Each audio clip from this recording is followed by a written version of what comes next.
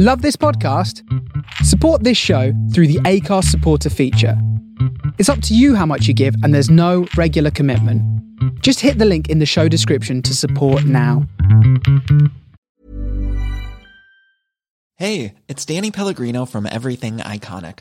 Ready to upgrade your style game without blowing your budget? Check out Quince. They've got all the good stuff, shirts and polos, activewear, and fine leather goods, all at 50 to 80% less than other high-end brands. And the best part? They're all about safe, ethical, and responsible manufacturing. Get that luxury vibe without the luxury price tag. Hit up quince.com/upgrade for free shipping and 365-day returns on your next order. That's quince.com/upgrade.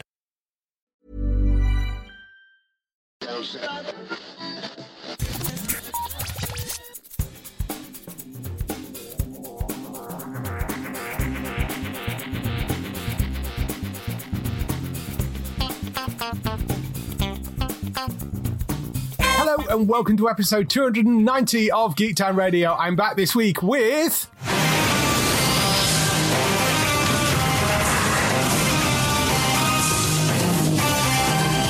Daryl, you have an intro. It is an awesome intro. Hello, everybody. Glad to be here. Yes, chosen by you. It's the theme tune to the original 90s X-Men cartoon, I believe that is. Yeah. I believe it's on Disney Plus now. You can watch that. I'm sure it is, yes. I'm sure they've added a lot of that sort of stuff. I saw they've added the Ewoks movies and a bunch of other kind of weird animated things onto Disney Plus. Somehow I managed to miss that. Yes, the Ewoks movies are on there and a couple of other weird little animated oddities they've added on. I think the only things that are missing, I don't think the Droids TV series is on there yet, and the other thing that they haven't put on, which I really, really want to see, is Star Wars Detours, which was the Seth Green and the Robot Chicken guys did a Star Wars TV show, and they made like 50 episodes of it, and it was in that intermediate gap between Lucasfilm selling the stuff to Disney, so it never actually made it anywhere because they weren't sure what to do with it. But there was a whole bunch of episodes made of it. I'm not sure whether it was 50 or whether it was like 15 or something, but there are a bunch of episodes made of that show and they've never been released anywhere. And I really, really want them to put them on Disney Plus because there's little clips and bits and pieces come online about them and they are really funny, because if you've ever seen the Robot Chicken Star Wars stuff, it's hilarious. So it's slightly toned down from that. It's not quite as R-rated as the Robot Chicken stuff is, but it's still very, very funny from the little bits I've seen. So I would really wish they'd put that on. Anyway, what have you been doing this week? So the first thing I talk about is the film Trust. It's a drama, a romance, which stars Victoria Justice, Matthew Daddario, and Catherine McNamara of Arrow and Shadowhunters fame. And I gave it a watch just to, support Kat in her endeavors.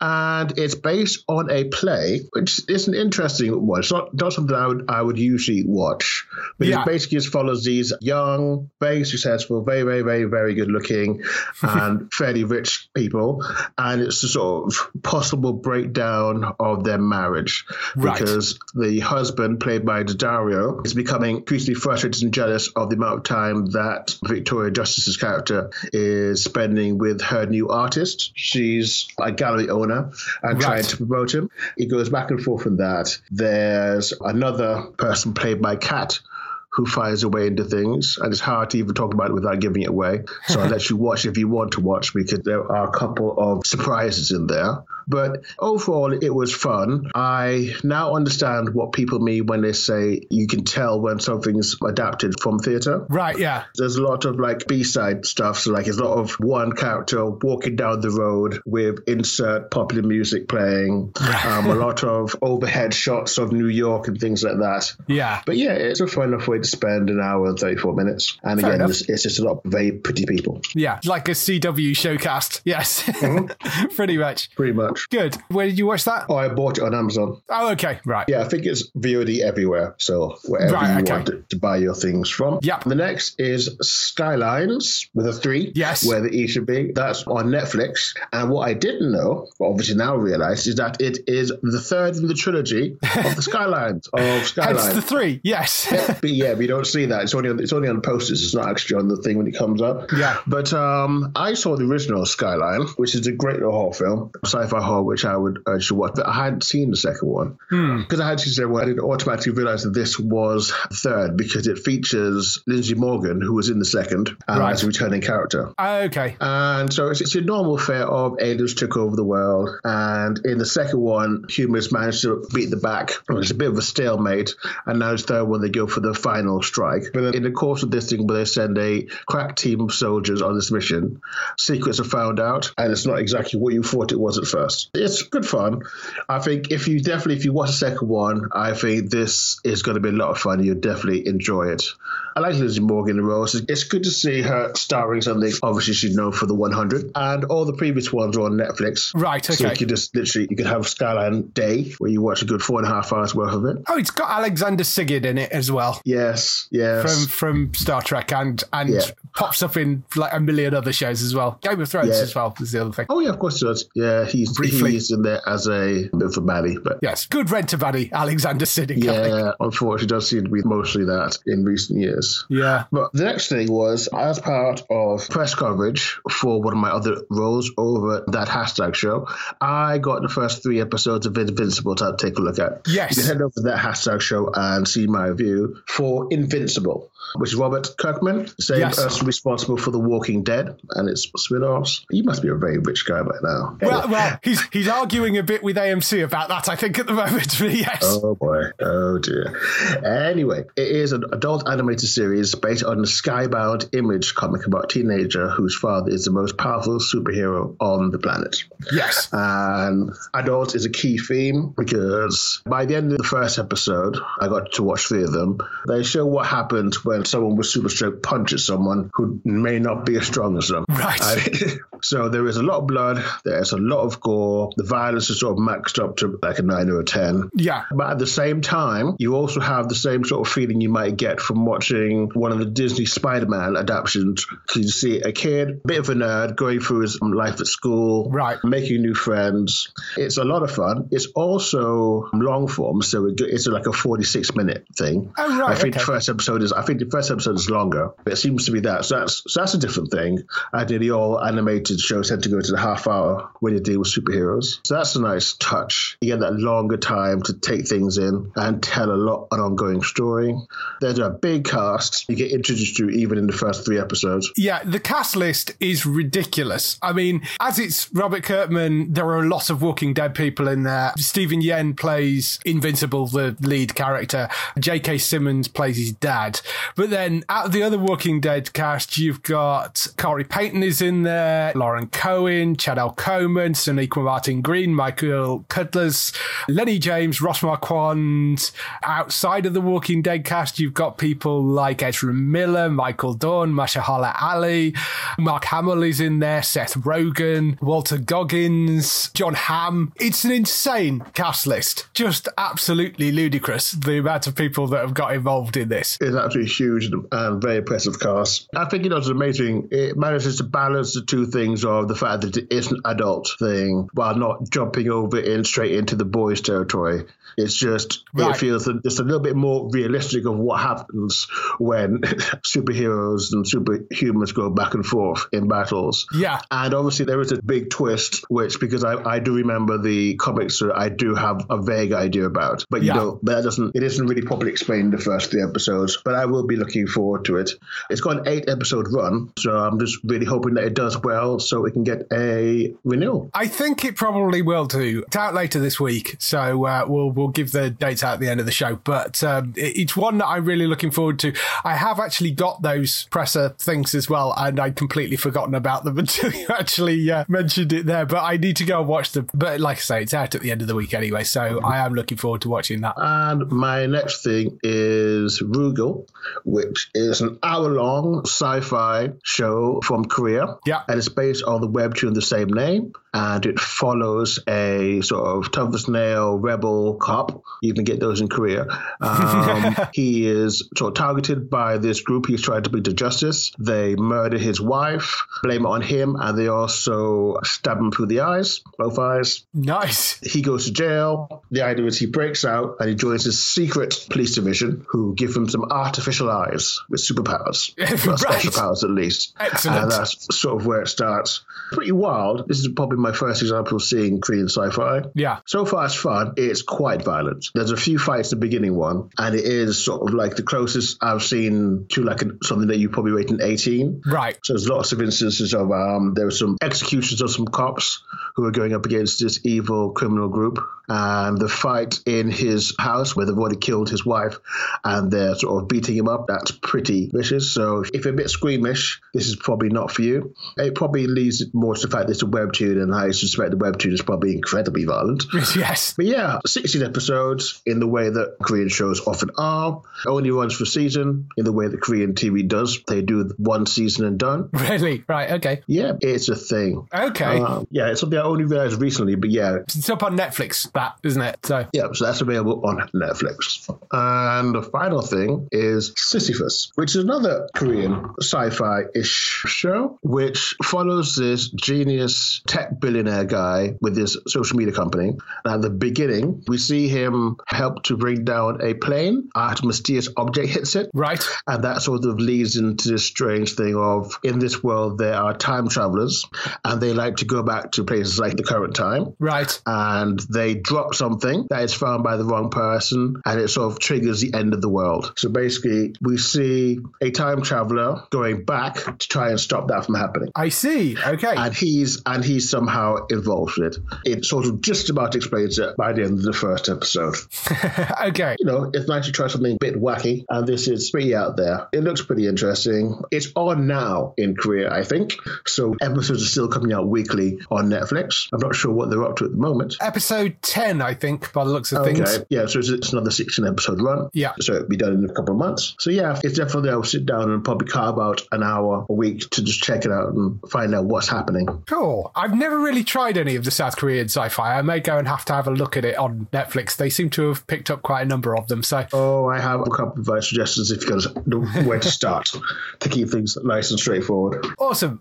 I will come back to you on those. Mm-hmm. So for me, I have also been watching a Netflix show called The Lost Pirate Kingdom, which is a documentary with some dramatic retellings kind of involved in it. So you've got actors playing the roles of various famous pirates. It is the history of Nassau and the story of the sort of real pirates of the Caribbean, essentially, and how they had this pirate base on Nassau in the Caribbean, how it was set up, how it was basically one of the world's first proper democracies, the rise and fall of those pirates, essentially. There is people that you'll know in there like Blackbeard, but there is people like Benjamin Hornigold, who was the person that was one of the most famous pirates that actually founded Nassau in the first place as a pirate place. It's just really interesting. There's 6 episodes in it. I suspect it's only one season. I can't see where you'd go with it after that. The acting is perfectly fine. I mean, you know, it's one of these things where they've roped a bunch of actors in to play these kind of little parts to play out segments of what might actually happen. The CG's okay. It's not bad. It's not great, but it's fine, you know, for what it is. It's there really more as a documentary to give you the kind of background of it. So it's this interesting kind of mishmash of both. But if you're interested in pirates and want to know the proper background and the real pirate history, it's actually quite fascinating, because I didn't really know much about how the pirates sort of appeared and why they were there in the first place and where they came from, and then how they kind of disappeared at the end as well. So if you like that sort of stuff, it's just quite interesting bit of history which I didn't know before. So that's called The Lost Pirate Kingdom, and that's on Netflix right now. In terms of other stuff, Flight Attendant, of course, came out this week. As I mentioned, I think previously, I had already seen the first episode of this. It's really, really solid. Have you caught any of this yet? No, I haven't seen it. It's well worth watching. It's wonderfully fun. Kaylee Cuoco in this lead role as this partying flight attendant who takes a normal flight. She likes going out and partying, getting drunk. She meets this guy, kind of blacks out, ends up in a hotel room with him, only to roll over and find out that he's actually been murdered. And it's sort of what goes on from there. Basically, that's the sort of setup of it, because she runs, as you kind of might do if you're in a foreign country that had fairly harsh laws and you woke up with a dead body in the bed. It sort of follows on from there, really. Really, really, really good, fun, dark drama and comedy. I mean, it's very much a sort of dark dramedy, really. It's on Sky right now and it's well worth going to watch. Line of Duty, of course, returned for season 6. Brilliant as ever. I'm not going to go into any of the background because that was only on last night, so I don't want to spoil it for anybody, but it's a wonderful, twisty, turny story again, where you're not entirely sure who is the good guys and who are the bad guys as usual. It's interesting they've slightly altered the setup where the team is a bit more split up this time round, so that's an interesting way to start it, but that was really good. A couple of other big things this week, of course. The Snyder Cut came out of the Justice League, so we're going to talk about that. There will be spoilers for this and for Falcon and Winter Soldier, which also came out this week, so I will do a quick spoiler thing because we are going to talk about this. Spoilers. Now there's a spoiler. Spoilers. What's spoilers? The Snyder Cut of the Justice League. What did you think? Oh my God, that 4:3 aspect killed me. I thought that was going to annoy me more than it did. Once you kind of got used to it, I still don't quite understand his logic behind it. I know it was shot for IMAX, and IMAX is a 4:3 format, but he knew it was going to go out in HBO Max. So why wouldn't you re-edit it to 16:9? But, you know, it's an odd choice, but fine. You know, it didn't bother me as much as I thought it would. But yeah, it was a little bit of a weird choice, that. It was weird. I know, because I just had to watch it as it was, because while I can remember some of what happened in the original one, that was a long time ago that I watched that. Yeah. And I definitely wasn't going to go back to it. No. So I liked the things I knew that were in those extras, like seeing the Martian Manhunter. That was very cool. I'm also a very big fan of that actor, so it's great to see him. He's on the Blacklist, where he plays Harold, brings exactly that same sort of gravitas to that role. So I liked that. I had fun, but it's, for me, for people who do know me, I find it very hard to get sucked into something if I know it's already finished. And as we know that DC aren't really all that interested in continuing where this led, it's hard for me to get like really hyped about it. I understand what you're saying there, because I mean, even today there was a comment from a WB exec basically saying, no, we don't care that you're hashtagging revive the Snyderverse or whatever it is. We are not going to do that. We're perfectly happy with the way that we're going. So they've basically said, no, that's not going to happen. I really, really liked it. I thought it was a really solid piece of work. Considering it was a 4-hour movie, it kept my attention throughout it, which was great. I think structurally, it's much, much better than the Joss Whedon version. I would agree with that. You're not just having Steppenwolf turn up as this big bad meme person, smash world sort of thing, which is kind of how he came across in the Joss Whedon version. He has a motivation. He's a much more interesting villain. They give him a whole backstory of why he's actually there and why he's trying to do this. You know, he's basically on Darkseid's bad side, if that makes sense. And he is trying to win favor back by taking as many worlds as he can, converting them to the sort of apocalypse world, basically. So there is much better motivation behind him. I have to say, having seen this version, I can see why Ray Fisher was so upset. Because, I mean, he was chopped down to a side character from basically the entire film revolving around Cyborg. I mean, regardless of all the other stuff, you know, and his treatment, I mean, it's difficult for me to say whether there was something else going on or whether it was just Joss didn't know how to work that story. But I mean, yeah, I'd be livid if I was Ray Fisher at that, because it was a perfectly coherent, decent story. Bear in mind that all they reshot for this was the little nightmare scene at the end. That was the only bit that was actually reshot, apparently, for it. All the other stuff, I mean, they hadn't done all the effects work, so, and obviously there was a lot of effects work, which they did. But the 70 million that they threw at Zack Snyder to be able to put this together, none of that was really done on reshoots. You know, there was very, very few bits of reshoots for it. In fact, I do believe that the only scene that they actually reshot was possibly the bit where Martian Manhunter shows up at the house, and also that nightmare scene at the end, which was an excuse to be able to stick Joker in the film. But those are the only bits, I believe, that were actually reshot, which means the entire film basically was there. I mean, you're trying to tell me that they couldn't have They didn't really need another director. You could have hired an editor to put that together, surely. It seems like a very odd decision to have let Joss go off in this massively different direction compared to what they'd already got. So it's kind of weird if that was the case. But you got a lot more stuff between Bruce Wayne and Alfred, which I really enjoyed. I think that relationship worked really well. I think them bringing Superman back made far more sense. I liked his slightly more toned down treatment of Aquaman as well in this. I mean, one of the problems moving forward would be the fact that if they were going to restore the Snyderverse, there are inconsistencies between Aquaman and the characters surrounding Aquaman that we see in this film compared to the actual Aquaman movie, which is a bit of a problem. That. Yeah, because I think they do mention something about his parents being dead where his parents actually show up in the Aquaman film. So, you know, there are little problems with it if you were going to do that. But, you know, I'm sure there'd be a way around it. You got Ryan Choi in this as well, which I don't think was in the original cut that I remember. Maybe he was. I can't remember. I think he was. I don't think he had anywhere near as much. Yeah. Many scenes. I just think overall it was just far more coherent and well put together. Oh, yeah. And yes, there are elements of it that are somewhat there for the sake of it, such as that nightmare scene at the end, which I quite enjoyed. I know Matt had a different opinion of this and really can't stand that version of Joker, but I actually quite liked that scene. But if you were going to do a theatrical cut of this version of the story, that scene would not be in there because it served no real purpose at all, you know. So fine, I'm happy I saw it. I mean, at the end of the day, he was making this for the fans and they wanted to see as many bits of footage as they possibly could. So, you know, that's fine. I'm okay with that. But yeah, it was fairly unnecessary.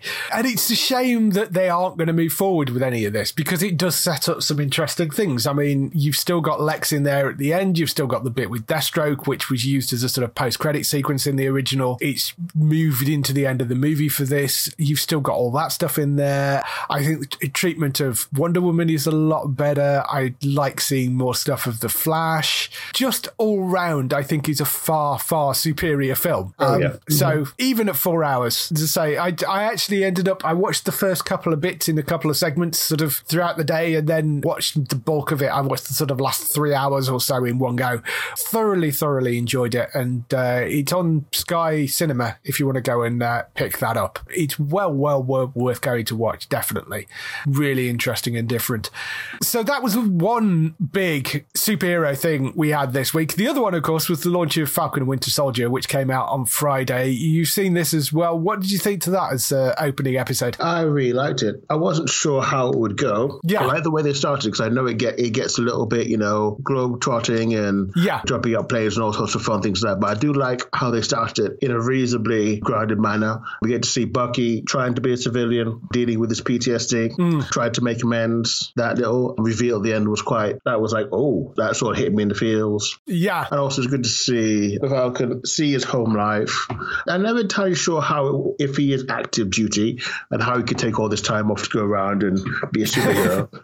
But it's good to see. It's good to see him sort of trying to get back to life because it's easy to forget after watching WandaVision for that time and it not really being much of a thing past that sort of one mentions that the blip is a thing and people have gone away for 5 years and when they come back you can't always pick up the pieces. Yeah, his sister's business is basically done and obviously for him, you know, it was just yesterday, so he wants to keep on fighting it and she's obviously very much used to that idea. Yeah, I mean, that was one of the interesting things because of course this was always originally planned to be the launch TV show. Yeah. And you can tell watching it because it starts off, it covers a lot more about the blip and, you know, the people that disappeared and it does lean into that quite a lot more. The stuff about Falcon and his sister and them losing the boat and, you know, potentially her business going under. There is part of you that does kind of look at it and go, how many billionaires does Falcon actually know that surely if you wanted to get a loan or you couldn't just ring up Pepper or have a word with Rhodey. I mean, Rhodey was right there. If you'd mentioned to Rhodey, oh yeah, I've got this family problem with money, Rhodey wouldn't just have picked up the phone to Pepper. Or, and as we find out, I mean, Rhodey has control of all the Iron Man suits. You know that because that seems to be what one of the other TV shows is going to be about. So whilst it's interesting, the fact that he can't get a bank loan seemed a bit weird to me because the reason that they were giving was, oh, well, you've got no credit history because you haven't been here for 5 years. But, you know, he does have a stack of government contracts and you're like, that just doesn't quite ring true to me. But, you know, fine, if that's how you're going to play it. And the fact that he could just go to any of the few billionaires that he's involved with, that surely he could have got money out of. But yeah, I mean, apart from that, I like Falcon as a character and I like what they did with this. The sort of betrayal as well of the fact that he's not ready to, or doesn't like the idea of him being Captain America. The shield belongs to Steve and he hands it over to a museum and the US government basically go and take it and hand it over to this new guy called John Walker, who is a character from the comic books as well. But that's going to be an interesting thing moving forward. And the sort of betrayal from that I thought was quite interesting. And also the Bucky kind of dealing with the PTSD and all the stuff that he did when he was under the control of the, you know, as the Winter Soldier and all that sort of stuff. And find that all really quite interesting. And I do wonder where they're kind of going to go with that moving forward. It's going to be good to see the pair of them actually kind of working together, I think. I'm really looking forward to seeing the rest of this series. It feels more like a sort of straight MCU spin-off, this one, than WandaVision did of being something completely out there. It does feel like something that was supposed to follow straight on from the films. Really enjoyed it. I thought it was really good. So I'm looking forward to the rest of it. It's only like 6 episodes, I think. Yeah, it is very short. It is. Interesting. Real shame that they've not done a few more of it. But and then we've got a bit of a wait until Loki comes out. So, oh well. I'm looking forward to seeing the rest of it. Disney Plus has got some good stuff on it at the moment. You know, particularly with the addition of Star, it is well worth going to get. I'd agree. Unfortunately, I sort of fall into that, well, I've seen all these before. Yeah, I've seen a lot of them. These are great series that I've seen before. Yeah, I mean, I'm watching like Next on there, which I'm really enjoying. I'm watching Dollface on there, which I'm really enjoying. You're enjoying Next? Wow, yeah. That's quite impressive. That show's a mess. Well, I mean, I've only seen 2 episodes of it, so, you know, we'll see where it goes. But I'm enjoying what I've seen of it so far, and then I'm enjoying Dollface as well and Big Sky. There's some good stuff on there. Yeah, I should give Big Sky another try. I think I watched a couple episodes. The opening episode really drew me in, particularly the way it ended. And then, hard not to, really. Yeah, and then watching the rest of it. So I am really enjoying that. It's good. And Solar Opposites as well, which is absolutely hilarious, from the Rick and Morty guys. And you can very much tell that that's a wonderful animated series. It's really fun. So yeah, there's some great stuff on Disney Plus. If you want to go and get a subscription, it is actually definitely worth it now, I think. So that's all the stuff we've been doing this week. Let's move on to some TV and film news.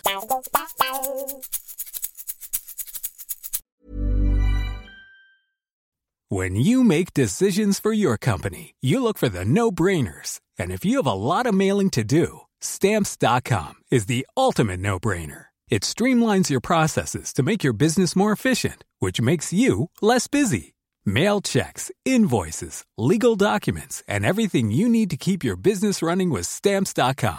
Seamlessly connect with every major marketplace and shopping cart. Schedule package pickups and see your cheapest and fastest shipping options from different carriers. With rates up to 89% off USPS and UPS rates. And with the Stamps.com mobile app, you can take care of mailing and shipping wherever you are. Make the same no-brainer decision as over 1 million other businesses with Stamps.com. Sign up with code PROGRAM for a 4-week trial, plus free postage and a free digital scale. No long-term commitments or contracts. That's Stamps.com. Code PROGRAM. We start off the TV and film news with the renewals, cancellations and pickups. Couple of cancellations.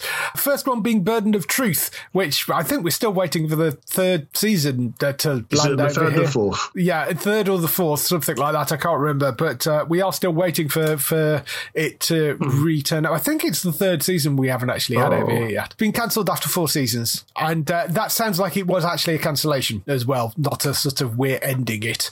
I don't know whether you're up to date on Burden of Truth, because I know you get more of the Canadian shows than I do. So yeah, I've seen 2 seasons. Yeah. So I've just started the third season, and it's a great show. It is. I really enjoyed it. It does a lot to talk about. It does a lot of things in looking at institutional racism. It talks a lot about how Native people are treated by police and state in Canada, which is not something that I've seen elsewhere. So yeah, it is a shame it's coming to an end. It's probably one of my go-to recommendations of like the current Canadian shows. That and Coroner, pretty good. Unfortunately, Frankie Drake got cancelled a little while ago. I guess this just means that, hopefully there'll be some new incoming shows soon. Yeah, I mean, Burden of Truth, out of all the shows that were on Universal when Sky took over Universal and then canned the channel, Burden of Truth is the one show that hasn't shown up yet. And it was the one show on that channel that I did actually watch, which is kind of annoying. I hope that now they know it's only 4 seasons, I do hope that they end up picking up the 4 seasons and they run the final 2, because we only had 2 seasons over here. So, yeah, we'll see. But, that's canned after 4 seasons, that has. The other one, which is coming to an end, is Killing Eve, which I think is about time. Although AMC, who co-make the show, have said they are developing potential spin-off ideas, which I'm not impressed by. AMC seems to be a new specialist at milking shows well past their sell-by days. Yeah, it's not like they're going to let Walking Dead go anytime soon, is it, really? Oh, goodness, no. I mean, Walking Dead, the main show, obviously coming to an end with the 11th season, but they've spun that out for as long as they possibly can, and then we've got a bunch of spin-offs coming from that. So and movies and all sorts of things. Yeah, and movies and stuff. But yeah, Killing Eve, which is made by BBC America, which is co-owned by BBC Studios and AMC. It is nothing to do with the license fee or the BBC. As such, it's made by BBC Studios, which is an entirely separate branch of the BBC that is a for-profit section of it, so it actually reduces the license fee, if anything. AMC co-own BBC America, so it's AMC that are the people behind Killing Eve. They are looking at spin-off ideas, but what they could be, I have no idea. But the main show will be coming to an end with a full season. In terms of renewals, Resident Alien has got picked up for a second season, which I'm quite happy about. It's Alan Tudyk, and I love that guy, and it's a really fun show. So it's wonderfully fun and very silly, and I really enjoy that. It's going out on Sky One over here. It's a sci-fi show in the US, but I'm glad they're bringing that back. James Nesbitt drama Bloodlands has been renewed for a second season. I quite enjoyed that. It's not quite up there with the straight Jeb Mercurio stuff. He was exec producer on it, but still a reasonably solid drama, I thought. A few interesting twists and turns in that, so I quite enjoyed that. That's coming back for a second season. Sky have renewed There's Something About Movies for a full season, so that show will be coming back. And over in America, Mr. Mayor, which is the NBC Ted Danson sitcom, has been renewed for a second season. I'm surprised that's not landed on Sky Comedy yet. I expect it will do at some point, particularly now they've renewed it, because it's Ted Danson, it's NBC, and it's from the people behind 30 Rock. It's Tina Fey and Robert Carlock, who were the 2 people behind 30 Rock. So I would expect that potentially to land at some point on Sky over here, given that it's an NBC show, but at the moment, no, nothing. But that's Mr. Mayor, so hopefully that turns up at some point. In terms of other little bits of news, American Horror Story now has a title. It's going to be called American Horror Story Double Feature. Although that's sort of, for people that know Rocky Horror, that's kind of the first thing it brings to mind. Apparently it's nothing to do with that, but that sounds like it's going to be somewhat split into 2 halves, maybe, of something, or I don't know. So if you're a fan of American Horror Story, that's what you've got to look forward to for the next show. That's double feature. Grownish has now got a UK air date. That is coming to Star on the 16th of April for seasons 1 and 2, which are being added on as a box set on the 16th of April. Then from the 30th of April, season 3 is going to go on weekly as it goes out in the US, I think.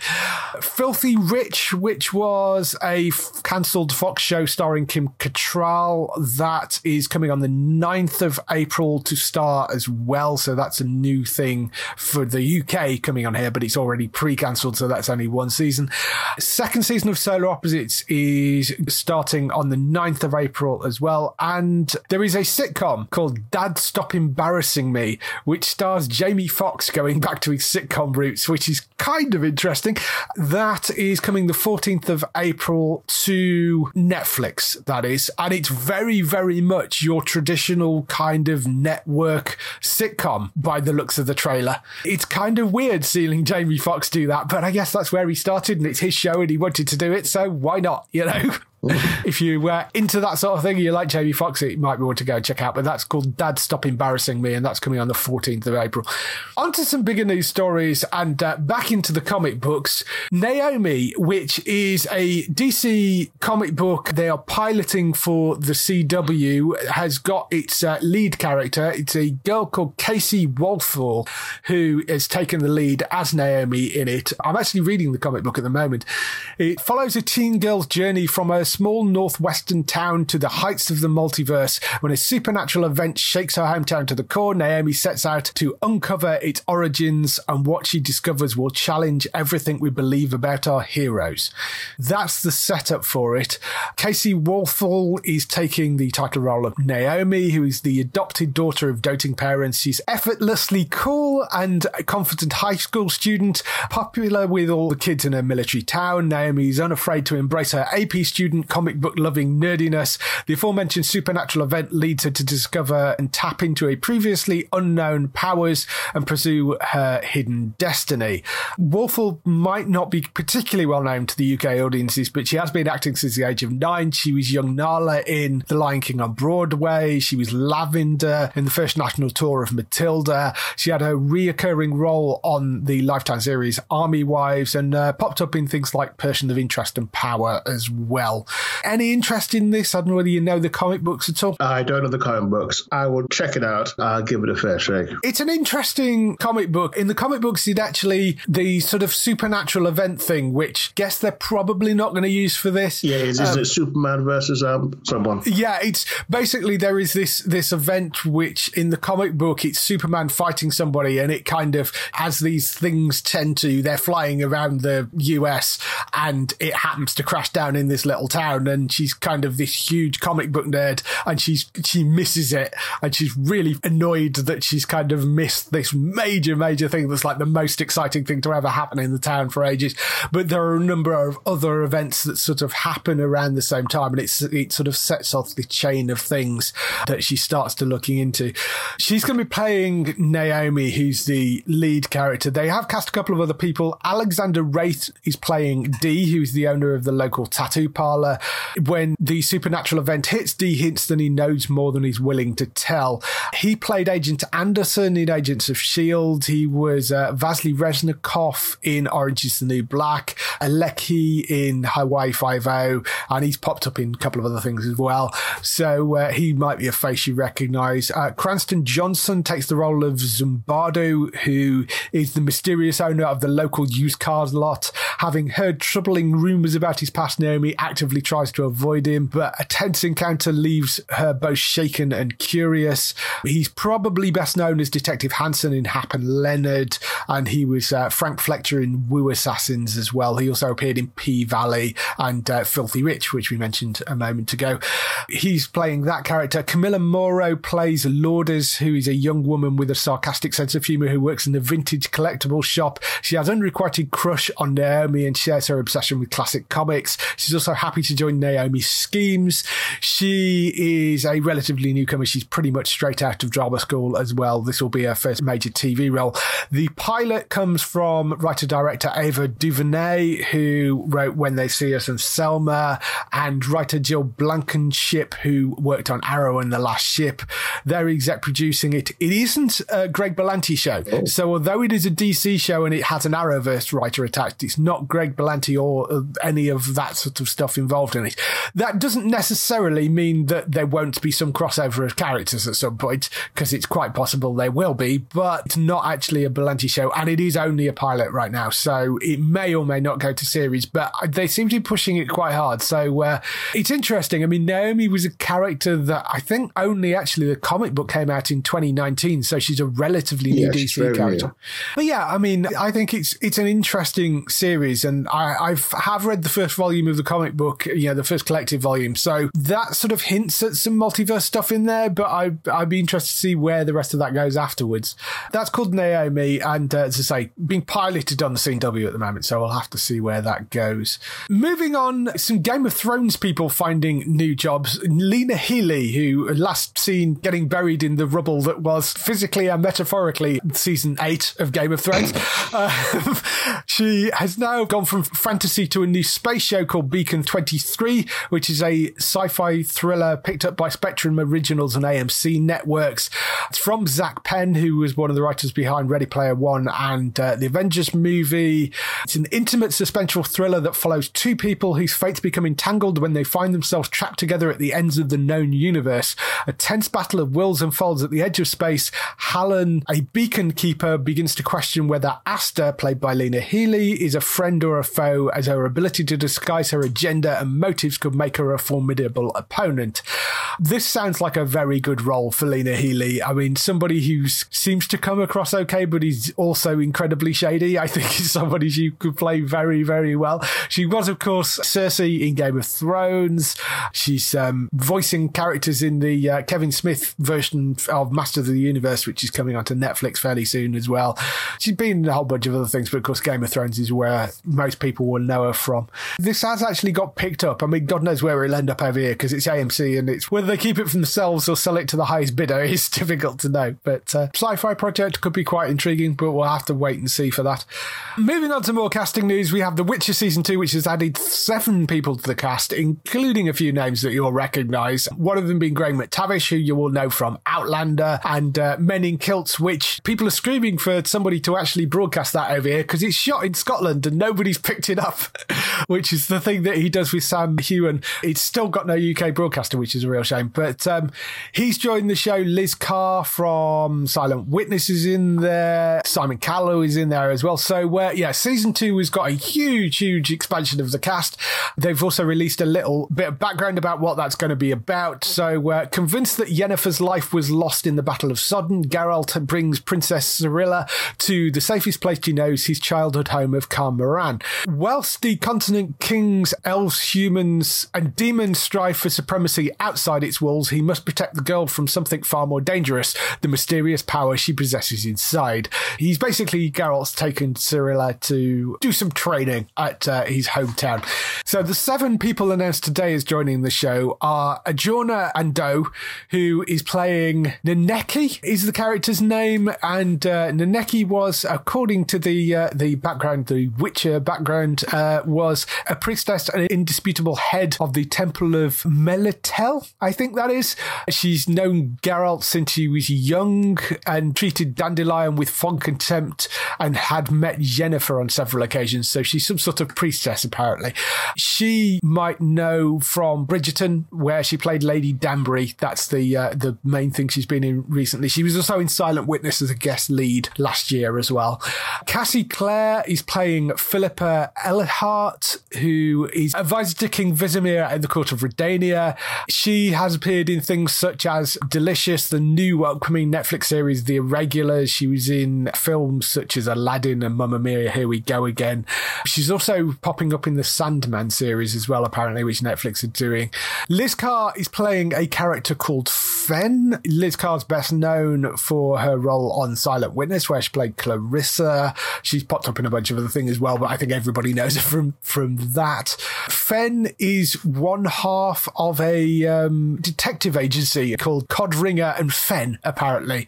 And she is physically crippled, but surprisingly able midget is what she's described as in the description here. She will be playing that role. Her partner in that is Simon Callow, who you will know from, well, a million different things, but Four Weddings and a Funeral is probably the thing that he's most remembered for.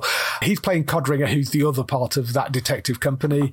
Graham McTavish, who you will know from Outlander, he's playing Dykstra, who was the head of Redanian intelligence. Of course, as I mentioned, you are going to know him from Outlander and Men in Kilts and The Hobbit, and he was in Preacher and a whole bunch of other things as well. Then Kevin Doyle, who's playing a character called Balin, who appears to be an original character. There's a character with a similar name in the books, but doesn't seem to directly relate, so not entirely sure about this. But he's probably best known for playing Joseph Mosley in Downton Abbey. He's also been in Happy Valley as well. And then we've got Chris Fulton, who is playing Rince, who is a mage who was instructed to find Ciri after she disappeared during the slaughter at Sinintra. So that sounds like he's probably going to be a bad guy, I suspect. He's on Bridgerton as Sir Philip Crane at the moment, and was next seen in Extinction for Sky One, and it's been in a bunch of other things as well. That's the 7 new cast members that are joining. Of course, we've got the returning cast of Henry Cavill and Freya Allen and Anja Chalotra and Joey Beatty and all that lot as well. So they're all coming back.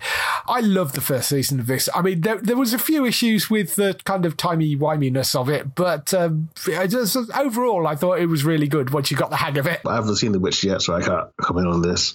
Oh, haven't you? No. Why haven't you watched that yet? It was great. I never played it, so it just didn't appeal to me as something I would particularly want to see. Yeah, that is coming back for a second season. It is now filming again. We'll have to wait and see when that turns up, because it was shut down for the pandemic and stuff, but it is now back filming, so we'll see when that turns up. Lastly today, we have some Batwoman casting news. Again, there are going to be spoilers in here because this involves the second season, which hasn't aired here yet, although apparently E4 have started trailering the second season as coming soon, although E4's definition of soon could be anything from 2 weeks to 2 months, so, you know, we'll have to wait and see when it actually shows up. There's some casting for the second season. If you don't want to know, again, spoilers, you'll need to jump past this bit. The opening episode of the second season starts with a plane crash. We know, obviously, that Kate Kane has disappeared. That's how they explain the disappearance of Ruby Rose, because obviously Ruby left the series. So Kate Kane was believed to be on the plane when it crashed. However, no body was ever found, but the bat suit was found by Ryan Wilder, who is the person that then takes up the mantle of the Bat. The question has always been, well, what happened to Kate? And in the 8th episode, which went out last night in the USA, we got an answer to that.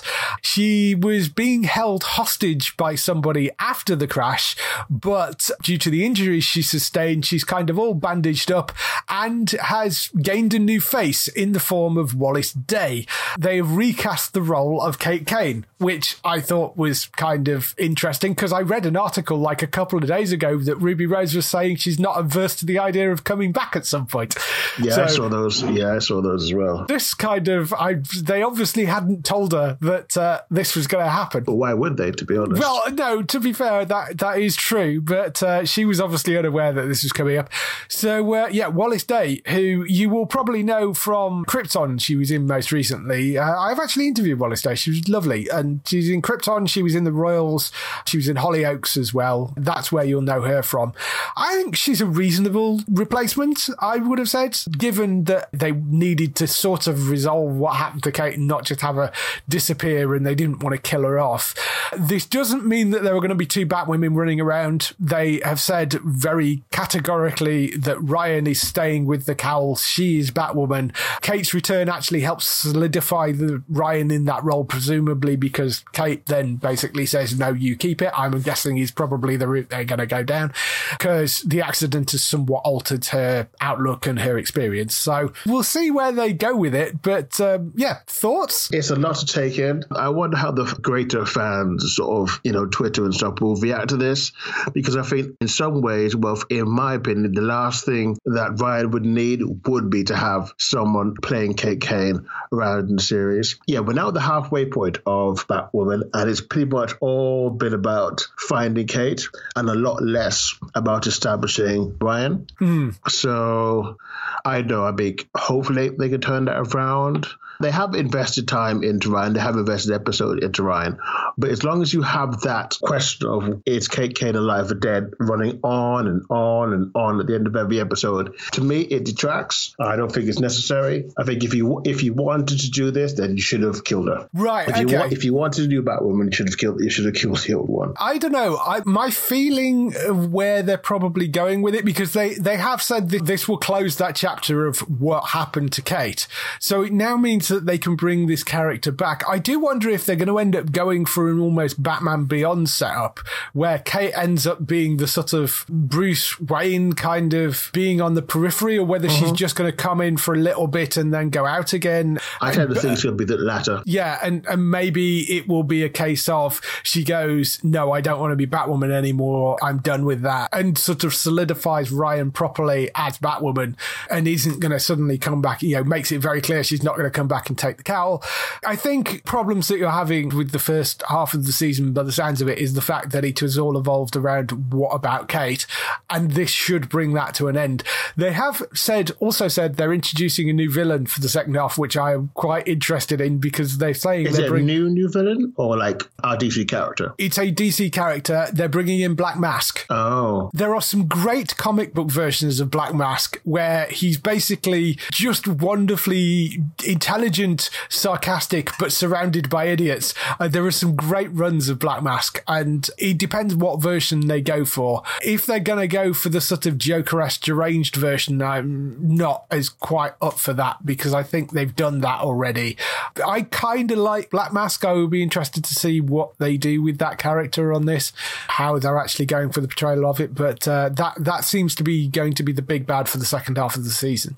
So, it's a familiar, lesser but well-known villain. I mean, they used him in Birds of Prey, didn't they, as well? I'm okay with that. I think that would be good. I remember he's always good for the animated series runs. Yeah. It's popped up in the later ones of those. I'm sort of interested to see what they do with that. I think that could be quite good. But yes, season 2 should be coming fairly soon, depending, like I say, on what E4's definition of soon is, but I would guess it's somewhere in the next month or so. But we'll have to wait and see when they actually announce something. So that's all the news we've got for this week. Let's move on to some highlights for next week on TV. Highlights for next week. We have Dota Dragon's Blood, which is an animated series based on the incredibly popular video game franchise. That's coming on the 25th of March to Netflix. Also on Netflix on the 26th of March, we have The Irregulars, which is this weird, twisty, supernatural kind of take on the Sherlock Holmes story. That's coming on the 26th of March. That looks like it could be kind of interesting, although it does look a bit teen drama-y for my liking. Mighty Ducks Game Changers, that starts on the 26th of March. That's a TV series based on the movie. That looks like it could be quite fun. Invincible, as we were talking about earlier, that starts on the 26th of March. That's the animated series based on the Robert Kirkman novel, voiced mainly by the cast of The Walking Dead. That's coming on the 26th of March. Hausen, which is a German series made by Sky Germany and Sky Studios. It's a haunted house drama. That's coming to Sky Atlantic on the 26th of March at 9 p.m. Magnum PI, if you're wondering where that had got to, that caught up to the US, so it's been off for a few weeks, but that is back on the 28th of March at 9 p.m. for the second half of the third season. And Younger Season 6, that lands on Sky Comedy on the 29th of March at 11 p.m. That's all the stuff that is coming this week. If people want to find more about you, where can they find you? You can find me mostly posting at Hollywood herewardnorthnews.net, which is my site dedicated to all things Canadian TV and film. You could also follow me on Twitter, which is Almasykinnis, which is ALMASYKINNEAS, where you can talk to me about all things I know, Arrowverse, or if you use any sort of Korean. Oh, you talk to me about Korean TV. Yes. I could send you the right direction for some interesting K-dramas. Definitely, go and do that. For other people, of course, you can go and find Bex over on twitch.tv/TristaBytes. That's BYTES, streaming daily and also various evenings over there. If you want to spend a bit of time just watching somebody make an idiot of themselves, Bex is usually quite good for that. Matt, you can find over at entertainmenttalk.org for lots more podcasts, and we are doing the weekly Walking Dead podcast at the moment over on there, so go and check that out. That comes out on Wednesdays. And for us, of course, you can go to the website at geektown.co.uk throughout the week and see all the latest air date information. If you want to get in touch with your questions or comments, email us on podcast@geektown.co.uk. Leave a message on the website post. Find us at Geektown on Twitter, on Facebook at facebook.com/Geektown, on YouTube at youtube.com/Geektown, and on Instagram at Geektown UK. That is everything. We shall see you next week. Bye-bye. Bye.